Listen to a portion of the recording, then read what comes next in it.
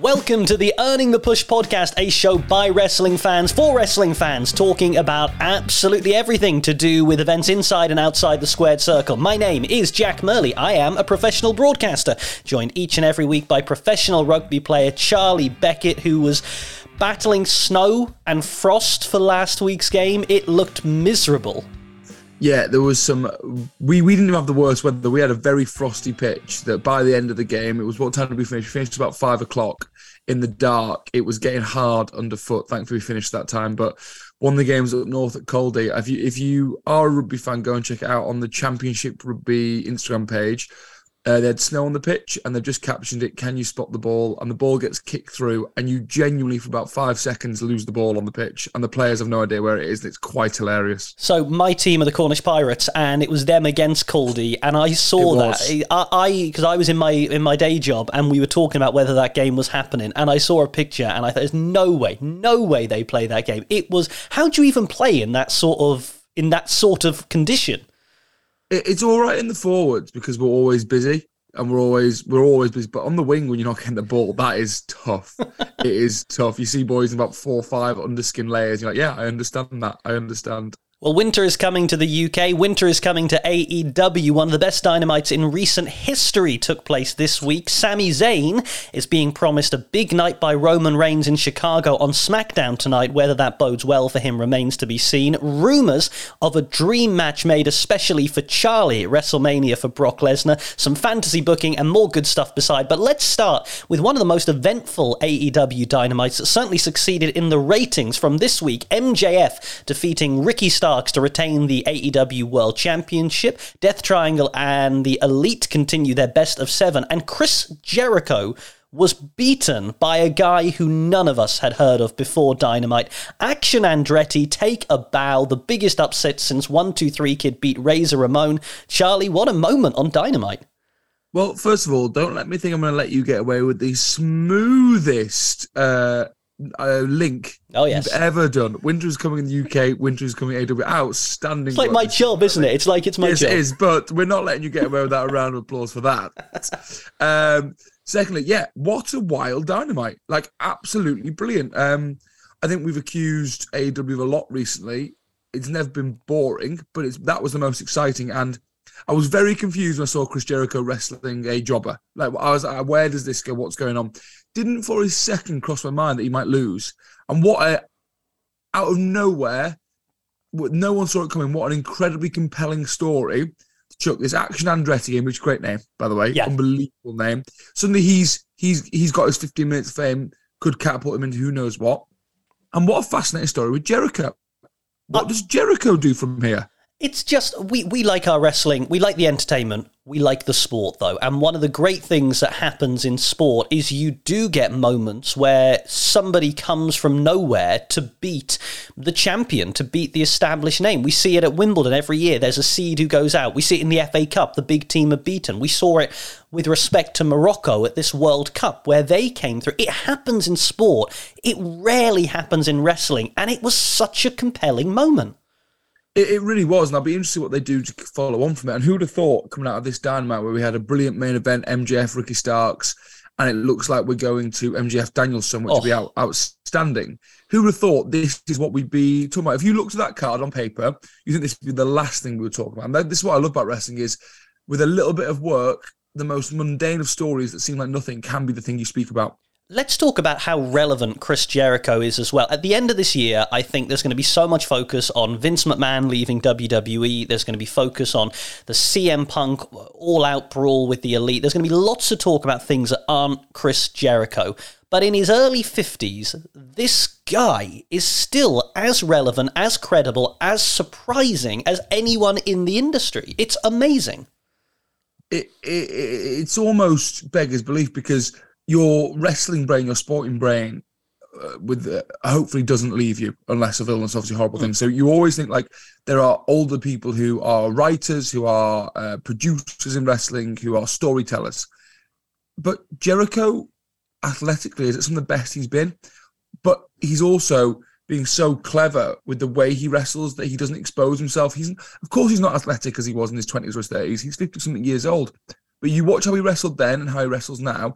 He's very slowly changed his style, but not in a very quick way. It didn't happen one day he went from doing kip-ups and moonsaults to now he's grappling. He very slowly transitioned into a different style as his character changed and the style made sense of his character. And it just makes him look like such an incredibly athletic wrestler in his 50s still. Because he doesn't look like a shade of Y2J Chris Jericho. He looks fresh, he looks new, and he's given us that episodic hook. You and I will both be coming back to AEW Dynamite next week to talk about what's next for Chris Jericho. And I love they stayed with it. I love that they... and God love that crowd in Texas, which was red hot. I think that crowd needs a load of credit for making it that moment. But we had him have the meltdown backstage. I just think it was great. And I love when wrestling surprises you in the best way possible. Yeah, it was a huge surprise. It was brilliant. I'm just going back to Jericho again. We don't compare him to Y2J. We don't compare him to short hair 2008 Jericho. We don't even compare him to Le Champion, a little bit of the bubbly, because he's not that character anymore. So you don't naturally think to compare him. You talk about my favourite, The Undertaker. He was the dead man by the end. So you're, of course, comparing him to the dead man of the 2010s, where he was on that, the late 2000s, early 2010s, he was on that run of WrestleMania matches. That comparison is very easy to make, but because Jericho's a completely different character, you don't compare him in the ring to them. Now, if he was out here with his light-up jacket on, screaming AEW is Jericho, you would compare him to that Attitude Era Jericho, and you probably go, well, he does not go like that. But different characters you don't compare. So I think the way he presents himself is just phenomenally clever. Moving on to Action Andretti, what a moment for him. I don't know who this guy is. I don't know what he's wrestling about. I don't know anything about him. I don't have a clue. But suddenly, he's the first thing we're talking about on our podcast. He's all over my social media. He and AEW have to capitalize on what he has right now. Even if it is just 15 minutes of fame, ride it out for him, because there's a story to be told there, and it needs to be told out. I'd be interested to see. The other story I'd like to see is Jericho keeps losing to jobbers. Oh, interesting. Now, do you want to see Jericho losing to jobbers, a different jobber each week? Or do you want to see him next week come out and go, all right, Action Andretti, everyone can have their moment once. I had my moment once. Let's see you do it again. And then Andretti does it again. Either. I don't know. There's definitely something told if he brings a different jobber out in a different city each week and loses to them. There's certainly a story there, but also a story of he gets just hell-bent on this Andretti. Yeah. They both would have their value. The other story that I'm sure will link into this is Jericho has been the unchallenged leader of the Inner Circle and of the Jericho Appreciation Society. Why? Because he was someone to be appreciated. You're not appreciated if you keep losing to jobbers. And I wonder if this is where this is going as well, that Jericho's leadership... We don't know, and that's what's great. It was great storytelling there. Amazing storytelling between MJF and Ricky Starks in the main event, and we have criticised AEW before for not making main events feel big. I had this feeling when I woke up on Thursday and went to watch it that it was going to be the opener. I thought they were going to do that again, an opener, a 60-minute draw. I love the fact that we got 2 promos, we got preview packages, we got the shots of them backstage, MJF getting a massage, Starks doing his exercise. I mean... It made it feel big, and it showed in the ratings. We had a huge bump, almost hitting the million mark again. Now, that could be external factors, who knows, but it was great. Yeah, they built it brilliantly, both up until this Dynamite and through this Dynamite. It felt like a big fight feel. It could very easily have been the main event of a boxing card, the way they built the promos, seeing them backstage. That's what you see on big fight nights in boxing. And again, I've said it multiple times, wrestling's at its best when it looks most realistic to sports.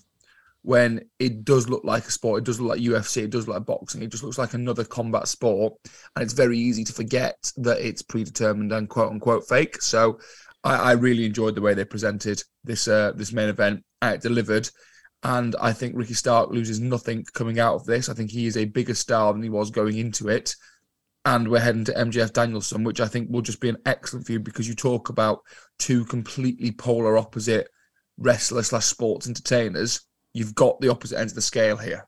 I just think it's fantastic. And we talked last week about the best spears in wrestling. Does MJF deliver the best low blows in wrestling? Because twice we've seen him take old poor Ricky Starks to the woodshed when it comes to his below the belt regions, and he doesn't hold back with those kicks. When he lays them in, he lays them in. The only man I can think who might want to debate that is Mr. Ric Flair.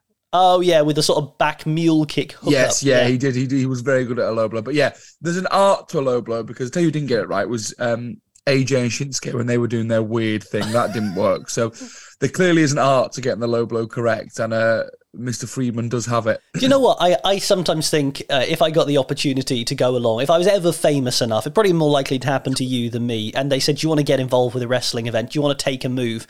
I'd take a tombstone. I would take an ankle lock. I'm not sure I would take a low blow because the margins are fairly thin there. I'd be happier taking a super kick. Yeah, how do you make sure you miss on that? Yeah, I don't know. And any female listeners might not understand, but that is not something you want to happen. I had one in the game last Saturday, actually, in a line out lift. I've lifted and caught a heel there, and you can't stop. You can't stop for that. So you're just running around with this sick feeling in your stomach, and it's just awful. It is terrible. It was a great main event. I thought it was a great Dynamite as well. We did see, and we can't skim past this, MJF continue. I mean, he's feuding with everyone. He hates the world. He thinks he's better than the world. But we did see him turn up at the UFC event this weekend. Big cross-promotion for AEW and UFC to get MJF on that card, being filmed, getting shared on their socials. That's a big move, branding-wise. Yeah, that's massive for AEW to get that huge, just wider world recognition. And we're definitely heading, when they come to England, surely with something with Paddy and MJF. They're all over each other's social media.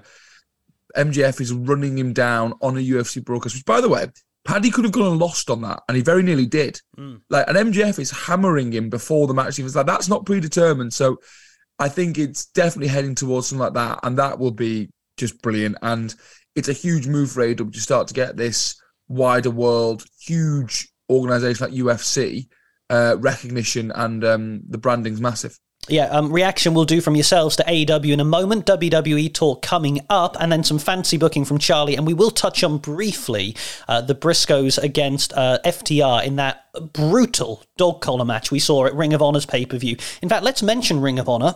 One thing we didn't see across AEW Dynamite was much Ring of Honor talk at all. We saw a little bit of previews and recaps of what we saw at the weekend, but it seems like Tony Khan has made a conscious decision to say, this ain't working. I'm going to ease back on all that Ring of Honor promotion. Yeah, I think it was a notable difference, wasn't it? And I think anyone who listens to our podcast consistently knows our feelings on this, but I don't dislike Ring of Honor. That is never what I want to say. I think there's some great wrestling there, and what it's done over the years has been amazing. And the fact that Claudio Castagnoli in 2022 is a world champion of any major promotion is a brilliant, brilliant thing. I don't like Ring of Honor on my AEW. If I want to watch Ring of Honor, I'll go and watch Ring of Honor. When I put AEW on, it's because I want to watch AEW. I don't put The Simpsons on because I want to watch Family Guy. Apart from that one crossover. Which didn't really work, did it? Didn't really work. I think that says everything you need to know. One thing I did like, and I can't believe I'm saying this, I'd forgotten about him, Hook getting a little bit of love on Dino, and the fans didn't forget Hook is still over like Rover and teaming up with Jungle Boy by the looks of it. Yeah, well, I can't believe you forgot him, first of all. But I did, genuinely. Yeah. Well, we spoke about last week, where is Hook? I think they have just saved it in the fact that they remember who he is. They haven't gone like, oh, it's this guy. They were hot for him. And yeah, put him straight in that. That makes sense. Him doing a bit of work with Jungle Boy, I can see. I mean, he'll turn on him at some point, won't he? And just batter poor little Jungle Boy. But I like that. You know what I like with Hook? Hook gets in that ring and straight away, Stokely Hathaway takes his guys away. Yeah, that makes him feel like a badass straight away. The fact that Big Bill, by the way, what a name, Big Bill. I've got all the time in the world for that. The former W. Morrissey, for those who don't know. Former Big Cass before that. They've gone, he's called William. He's big. Yeah, Big Bill. He sounds like someone who I've probably done 10 years worth of post-match interviews, and it sounds like the nickname someone would have in a sports team. You know, they would just go, 100%. Yeah, but 100%. Big Bill, did the lifting for us. He was huge today. Big Bill, yeah, we call him Big Bill. So I'm adamant. I want to call my first son Robert, so he can be Big Bob Beckett. I'm adamant. Triple B. Anyway, Triple B. There you go. There's a wrestler for you. But yeah.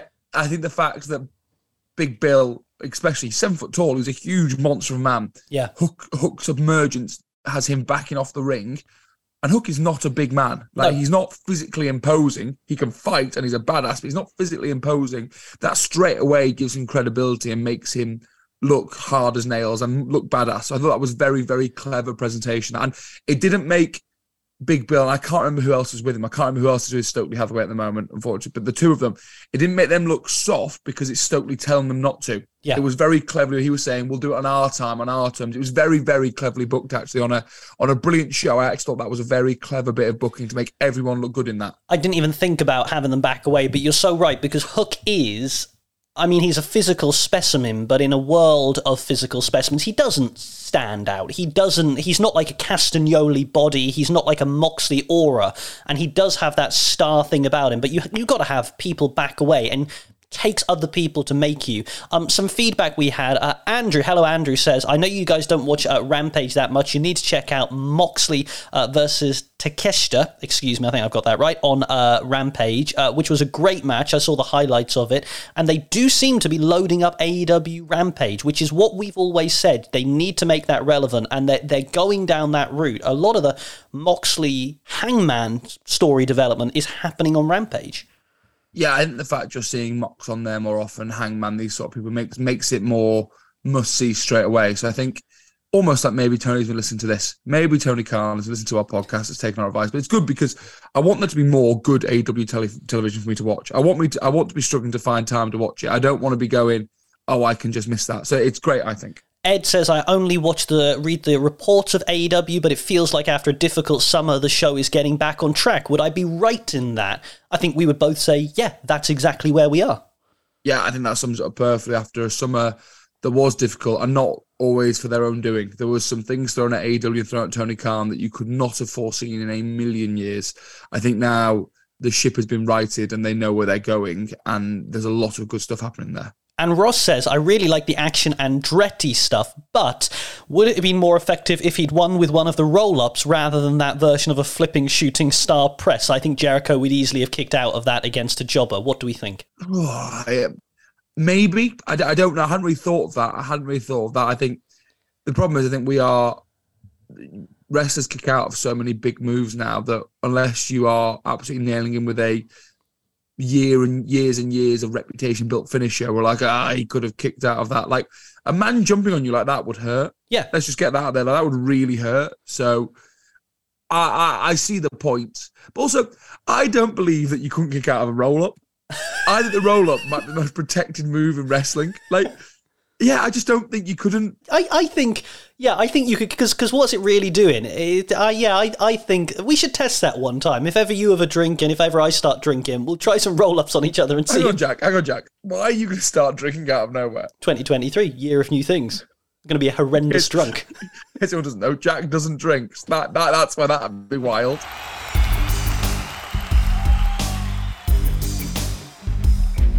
All right, let's talk about something that could have been tailor-made for Charlie Beckett as we begin our WWE segment of the podcast. Brace yourself, Charlie. Rumours and speculations abound that Brock Lesnar could face Gunther at WrestleMania. I'm just going to sit back and I'm going to let you have this. Oh, good Lord, yes. Jesus Christ, give me that match. Now, whatever happens at WrestleMania, if that doesn't happen, I'll be disappointed. Can you imagine the savagery? Oh my God. We were there in Cardiff when we saw Sheamus and Gunther go to war, and we were sat, what would you say, third tier, at least 30 rows back from the ring and easy, up at least. And we could hear every one of those chops, shots, punches echo round the arena. Who the hell knows what it's going to sound like when big farm boy Brock lays his forearm into the chest of Gunther? I mean, it's just going to be a war. Yeah, I just want big farmer Brock just turning up being like, yeah. Do you remember in the Rumble when Keith Lee got in, he was like, ooh, big boy. I want that Brock who's just like, yeah, you're big and you're physical, Gunther, and you are a very good wrestler. No one's beaten you in WWE yet, but you haven't faced me. I just want them for 15 minutes of just utter carnage. Just absolute carnage and big chops. And also, if Brock's going after the IC title, which that was what you'd think this would be, let's say, what a like elevation for the Intercontinental title that Brock Lesnar wants to hold it. I mean, it is. Does it matter how we get here, right? Does it matter? Is this one where actually it is the match itself that matters rather than the story? It doesn't matter how you get to Brock and Gunther being in a ring at WrestleMania. Once they're there, that's what matters. This could be for the 24/7 title, and I'd still be absolutely buzzing. Really? Like, I just want to see these two wrestle. But I'm just fascinated of what they can do together, because I've never ever thought of seeing Gunther thrown around. And now I want to see him German suplexed. And also, Gunther has the credibility of being a guy like Lashley who you believe could throw Brock Lesnar around, who actually could manhandle and physically dissect Brock. If we're going down that way, don't give me a long build. Give me Gunther for about 8 weeks just saying there's no one who can touch me, and then have that guitar riff at the start of Brock's music play. That's really all I need to get here. And also, how good are Fabian Archer and Ludwig Kaiser going to be at just selling for Brock? He is going to shock. They're sitting at the back going, oh, Jesus Christ, he's wrestling Brock Lesnar. Looking at each other going, you know what that means? Like, yeah, we're going through tables. We're taking some serious F5s in the build to this. It's Brock will skittle them like pins in an alley. And what is exciting about this is it's the fact that no one saw this coming. And it may not. It is just speculation at the moment, but it is the best kind of speculation. And is this the best use of Brock Lesnar now? In Vince McMahon's time, he was the guy that would come in and change everything as an attraction. He was the main event. He was the guy who was better than everyone else. It now seems like we've got a parallel road for Brock where he can do Brock things, but he's not the focus of the show. Yeah, I think it's a really good way to use him, because there are multiple matches that you'd love to see Brock Lesnar have. And I think now just picking and choosing and throwing him in is the best use of Brock. I think Brock as the champion, as the main event, I don't think there's much pay in that anymore.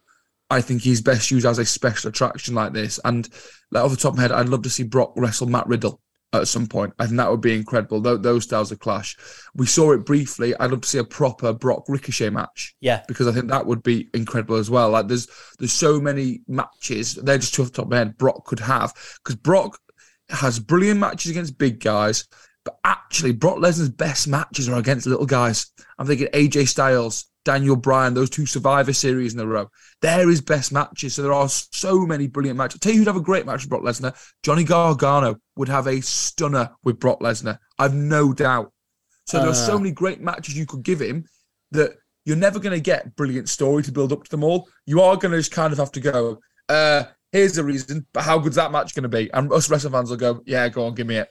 What you could do, and you can't make it the streak, but you could make it. What do you reckon? Brock has got maybe 10 years left in him, maybe, if he's protected? If he wanted to, I don't think he'll want to. But say he wanted to, you could build beating Brock Lesnar into he could literally come out, 6 weeks before WrestleMania and say, who's going to face me this year? And it could become a thing. I have to disagree.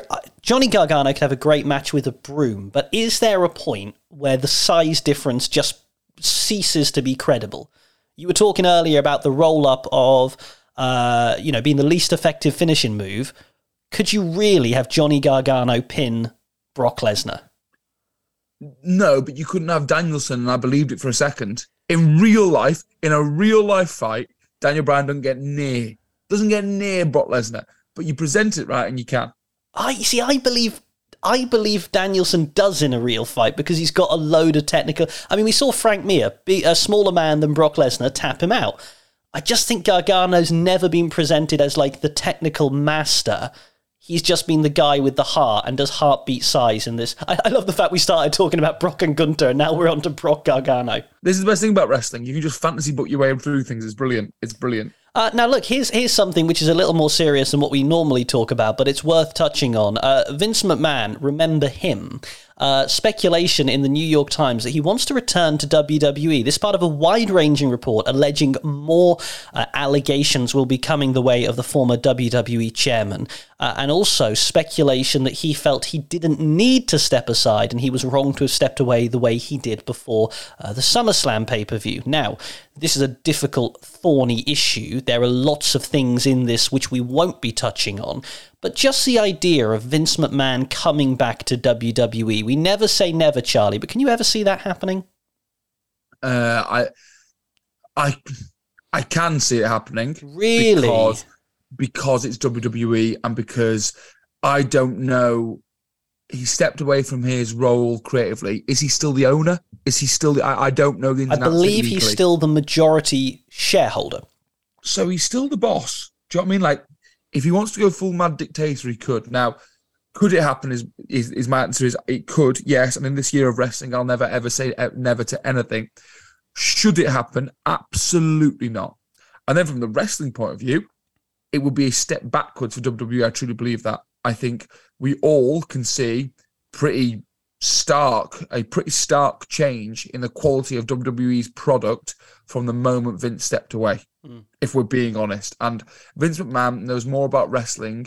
He forgot more about wrestling today than I will ever know. I truly believe that he's a genius, but every genius has his time. And I think Vince's has come and gone. And I think having Vince back in a creative role would genuinely set WWE back. Yeah, it's an interesting one because, as you say, there are lots of allegations floating around. What we do know is that payments were made to people because that has been made public knowledge, and obviously Vince McMahon would dispute some of the allegations being levelled at him, and that's why this rumbles on.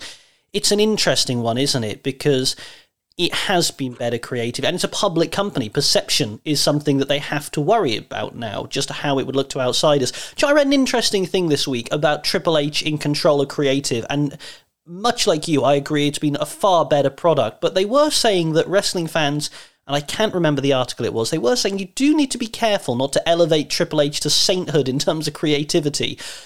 What's happening with Braun Strowman or Bray Wyatt or Karrion Kross? And they were pointing out that quite a few of his returns haven't been the surefire hits that maybe people were expecting.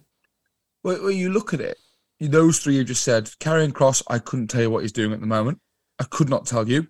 He had a good sinister promo at the weekend on last Friday, but apart from that, I couldn't really tell you. Bray Wyatt, I don't know what's happening. We've got Uncle Howdy knocking about, and Alexa Bliss keeps getting a scary thing behind her, but I don't know what's happening there.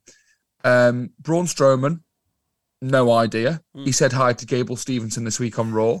That was it. Very weird. Johnny Gargano hasn't been a great hit, I don't think, since he's come back. It's not been what I thought he would be doing. So there's four straight off the bat who I just think should be doing a lot more with, and we're not. So yes, it's been a lot better, but yeah, they haven't all been surefire hits. Absolutely not. I was so wanting to give Bray Wyatt that other chance when he came back, and I'm sorry, this Uncle What's-It is just... It's not for me. It's just not for me. And it's a shame because he's so talented and I was so hoping for more, and we just don't seem to be getting it to my taste. I tell you what is to our taste, though, continues to be the Bloodline. Now, we record this on Friday morning, early doors. SmackDown in Chicago tonight. Sami Zayn has been promised a, quote, big night by the Bloodline. That's not something you want to hear if you're Sami Zayn. That's never good. That's not good. Also, he's been told to have his hair cut. Yes. That felt ominous. Now, Roman Reigns is returning for this. We don't know what's going on. Give me your thoughts, Charlie, on this. Oh, I just don't know, Jack. Are they going to turn... Is this going to be a festival of friendship? Are they going to turn on him? Or are they playing us and it's just going to be a big night for Sami and they're going to laud him? I don't know what's going to happen. Here's what I think. If I were the creative powers that be, and I was going to... If this was going to... And I could be wrong. 24 hours time, we could know. If I was going to turn the Bloodline on Sami Zayn, I would not be doing it less than 10 days before Christmas when no one is watching. I would be leaving it till after the holidays just because it's the biggest bullet that WWE has in their chamber at the moment, is pulling the trigger on that. Do I want to see it teased? Do I want to see that happening tonight? Oh, yes, I want to see it teased, but I don't want it to happen. I don't think it's the right time. No, I don't think it would be. But then again, we've said numerous times as wrestling fans, when you think it's the right time, it's probably too late. But I think a very good point is the holiday thing. I think the fact that it's Christmas, there's other things going on. I think the New Year. I think after the Rumble, Yeah. is what I do it personally. But what do we know? What do we know? I wouldn't have had Sami Zayn with the Bloodline, so what do I know? Well, here's what we do know: is that fantasy booking is the season. I did mine last week. Now, have you prepared some homework for us, Mr. Beckett, on Yes, Sami Zayn? Excellent. Go ahead. I've got mine this week. So mine's going to start a lot like yours and then change very quickly. So in the build up to the Rumble, the Bloodline are going to be talking about how having one of them win the Rumble will be the best way to go, and that will protect Roman at WrestleMania. And Roman makes it very clear he wants Sami to win the Rumble because the Usos will have to defend their tag titles at the Rumble. He doesn't want them distracted, and he has big plans for Solo Sikoa getting. And I don't mind we go after the Intercontinental because there's a match I want to see. If we didn't get Lesnar versus Gunther, give me Solo Gunther. That'd be a great one. But let's for this say he's going after the US title. Mm-hmm. So that's Roman's plans for that. But he wants all four of them in the Rumble to get Sami through. And we get through in the end to it is Sami, Solo, and another. I don't mind who. We get rid of another. Solo and Sami have a big hug in the middle. We get a tease of Solo throwing Sami out. He jokes, laughs. Solo climbs over the top rope, jumps out. Sami Zayn is the Royal Rumble winner. So Sami Zayn's won. We've got the Bloodline on. We have a big celebration on the Raw after. Big old celebration. Elsewhere at the Rumble, Roman Reigns has defeated Kevin Owens to retain his title through the usual shenanigans. Sami's involved in some way, but yeah, the usual shenanigans. So the Bloodline are doing their big celebration in the ring, how Roman's going to make it through WrestleMania with both the titles now, there's no doubt.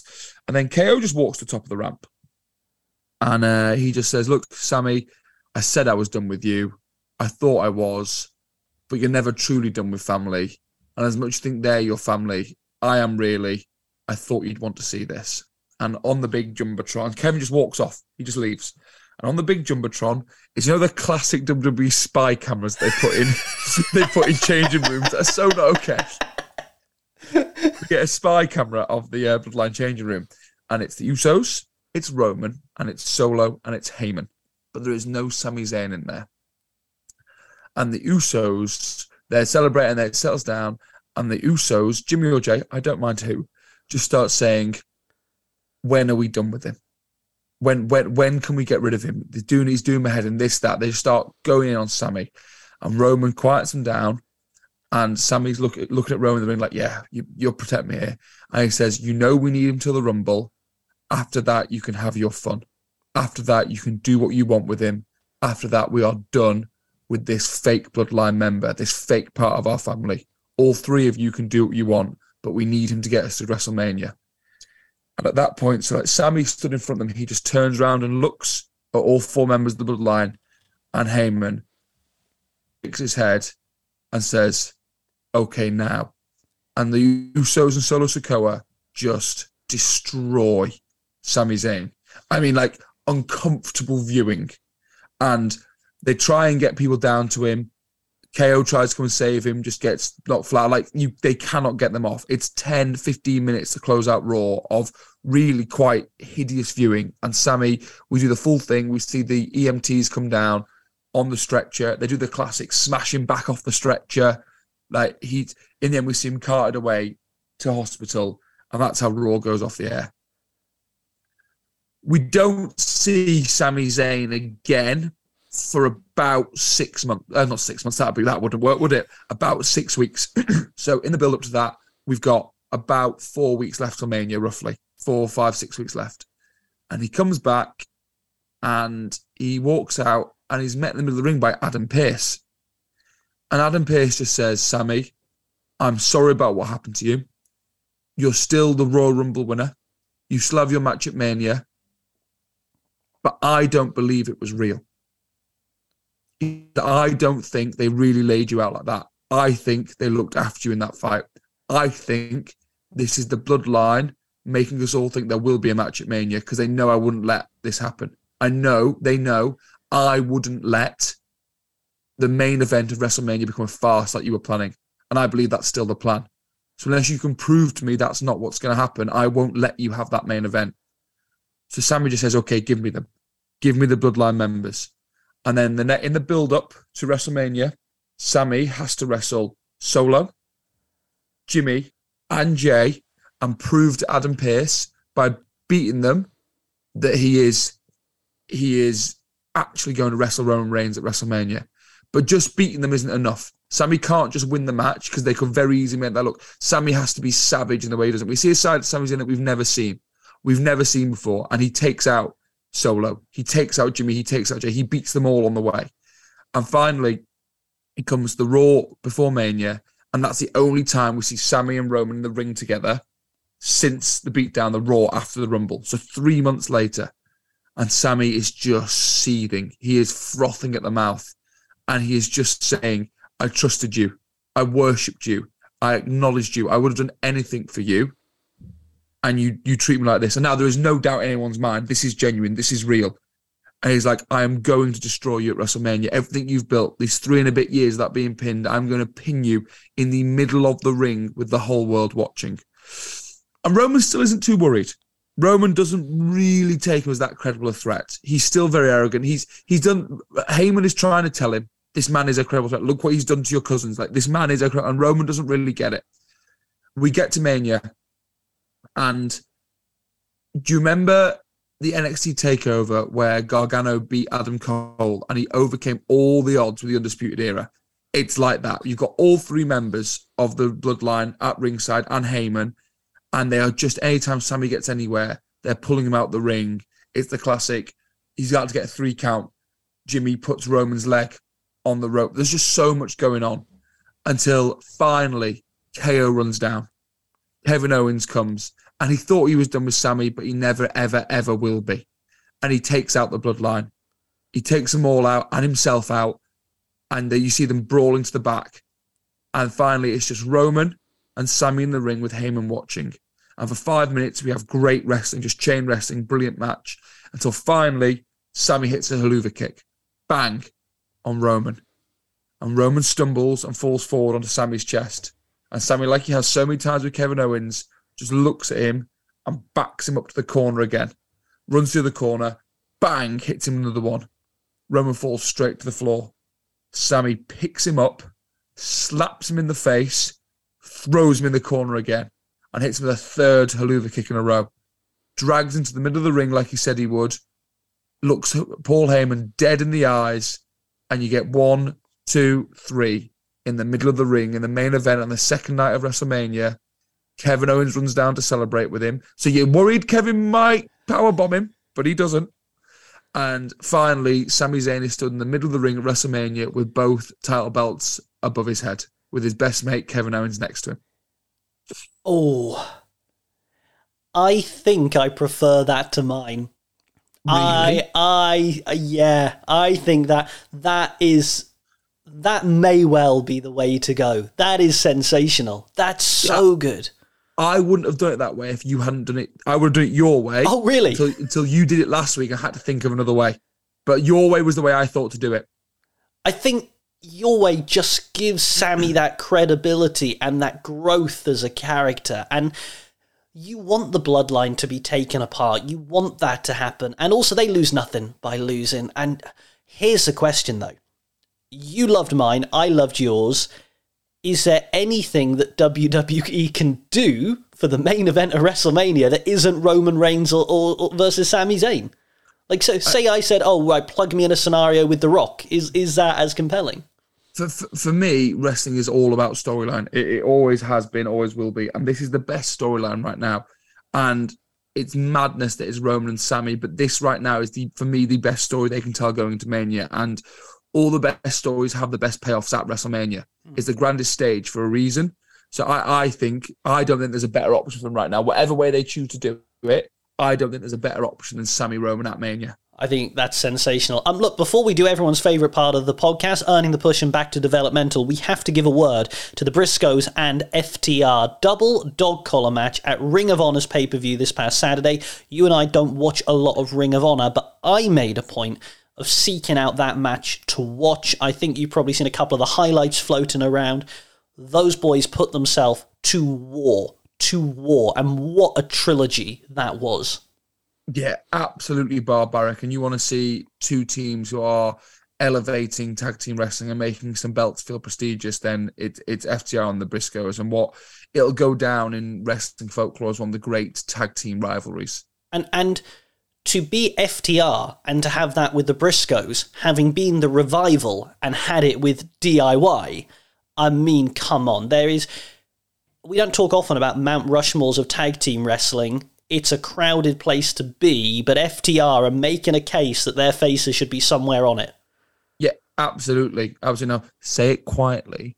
I'd really, really, really, really like to see them come back to WWE as the Revival and go after the NXT tag team titles that the New Day have now. Really? Yeah, because wouldn't that be cool? I don't know. I like them outside. I like this version of FTR that pitch up in New Japan, that's head to Ring of Honor, that go down to Mexico. I think they're brutal and bloody, and I think they're bigger than the NXT tag. I'd love the match. Don't get me wrong. I'd love the match. But you say they're bigger than the NXT tag team titles. How big do they feel suddenly that the New Day chose to go and take them? Like, it's mad, isn't it, how quickly, in my opinion, your face looks like you feel very differently, how you can change the perception of a title because one team wants them. I think it'll take a lot for me to get back into watching NXT regularly. I agree. I think it's a good way to do it. And also, a word about Mandy Rose losing the NXT Women's Championship out of nowhere on Tuesday night and then being released, allegedly, due to content she was posting on a fan-based site. Who saw that coming? Yeah, madness. You know, it's been a big week when we haven't mentioned that. We haven't mentioned Bobby Lashley being fired, kayfabe-wise. We haven't mentioned Kurt Angle coming out and with a milk truck. And seeing Jason Jordan, his son, as well. That was a cool moment. Yeah, brilliant. So it's been a busy, busy week for wrestling. Yeah, and it will continue to be. Look, though, let's send something from everyday life back to developmental. Let's give something the push first or second this week. It can't be wrestling, but what do you have for me? I'll go first. Very, very quick. Back to developmentals. Just the cold. It's rubbish. It's absolutely rubbish. It's affecting rugby. It's affecting a lot of sport. Walking the dog is no fun in it. I'll tell you that for nothing. He doesn't like it really either. He looks at me like, do we have to go out? But we do. The cold is rubbish. So that's back to developmental for me. Can you get little... No, I think I know the answer. I won't ask that. No, I will. Can you get shoes for your dog? I think you can, but mine does not wear them. What do you have against putting little shoes on him? You've met him. Yeah. Would you like to try and put shoes on him? Yeah, he'd love it. Okay. You'd have to straddle him like a sheep. Okay, next time you come visit, you can put shoes on him, all right? I couldn't get on your dog. No, you can put shoes on him, okay? You're big enough that you could do it. I would look like Buckaroo if I tried to do it. Right, moving on. Okay. My earning the push is, surprise cup of tea. Oh. When someone makes you a cup of tea and you haven't even asked for it, you just get a cup of tea out of nowhere. Oh, so my sister's living with us now at the moment. And so my better half is not a hot drink drinker. She does not drink tea. So I don't know how she... I don't understand that. I don't get it. I don't get it either. I don't know how she functions. But because of that, I never, ever, ever get tea made for me. And God, I never get a surprise one. My sister brought me a surprise cup of tea when I was doing some work at my desk the other day, just out of nowhere, knocked on the door and came in with a cup of tea. It was about 3:00 in the afternoon. And honestly, it was one of the best moments of my life. I was like, oh, yes. And she makes a good cuppa. It's got to be brewed properly. It's got to be Yorkshire tea. And she makes a good one. And yeah, just made me think, what a thing to get. Yeah, I'm with you on that. A good cup of tea, because when I do my day job, I present a show, and one of the women who works with me refuses to make me a cup of tea. She just, and it's a 4-hour show, so I have to run out in I think the least amount of time I can go for a wee and make a cup of tea is Dolly Parton's 9 to 5, 2 minutes 37. That is my record. That's not long enough to brew. That's not long enough for it to brew. Yeah, so what you do is, this is like a mercenary tea. I've got one of those sippy cups. I'm not allowed real cups in case I spill it all over the kit. That's true. Sorry, hang on. Is everyone not allowed real cups or just you? I feel like it's meant to be for everyone, but it was instituted with me in mind. So so what you have to do is tea, hot water, milk in there, and leave the tea bag in, and it doesn't fit. So I'm completely with you. Right, for me, Earning the Push. This is just a book recommendation. This is a really good book I've read this week. I've read a few this week, but I like this one. It is called Letters of Note. If you've not seen it, it's basically they found a load of letters that famous people have written to each other, and it's just great. And sometimes they're famous, sometimes they're historical. It's just bonkers. It's Elvis Presley writing to Richard Nixon saying, "I'd like to be a member of the FBI. Can I have a badge, please?" It's like... That sounds really cool. So that's my Earning the Push. Get out your library, little Christmas present for someone. Back to developmental, much like yours, Black Ice. The reason I know there is no God is that Black Ice exists. That for me is just terrible stuff. Absolutely horrendous. Yeah, it's horrible. It's actually very, very dangerous, Black Ice, obviously. And yeah, I had one of those moments this week. I was thankful I was only going slowly. I was running about 5 miles an hour. But you know when your car, like you put the brakes on, it just doesn't stop. It just keeps sitting there. I was like, I'm about to have the slowest crash in the history of the world into this wall, and thankfully stopped just before.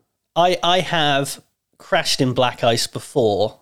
Many, many, many years ago, I was on a hill, going down a hill, saw some black ice, and I did exactly what you did. And as I was, sometimes you put your hand up to say thank you if someone lets you pass. Someone was walking their dog, and I very slowly slid into their car with my hand up, going, sorry, nothing I can do. as it was happening. So I'm completely, Black Ice, get rid of it, do not like it. And so hopefully we enter warmer times. Look, before we go, Charlie, big night for Roman Reigns, big night for the Bloodline on SmackDown. Are we going to see a turn, or are we just going to see one step beyond on this storyline?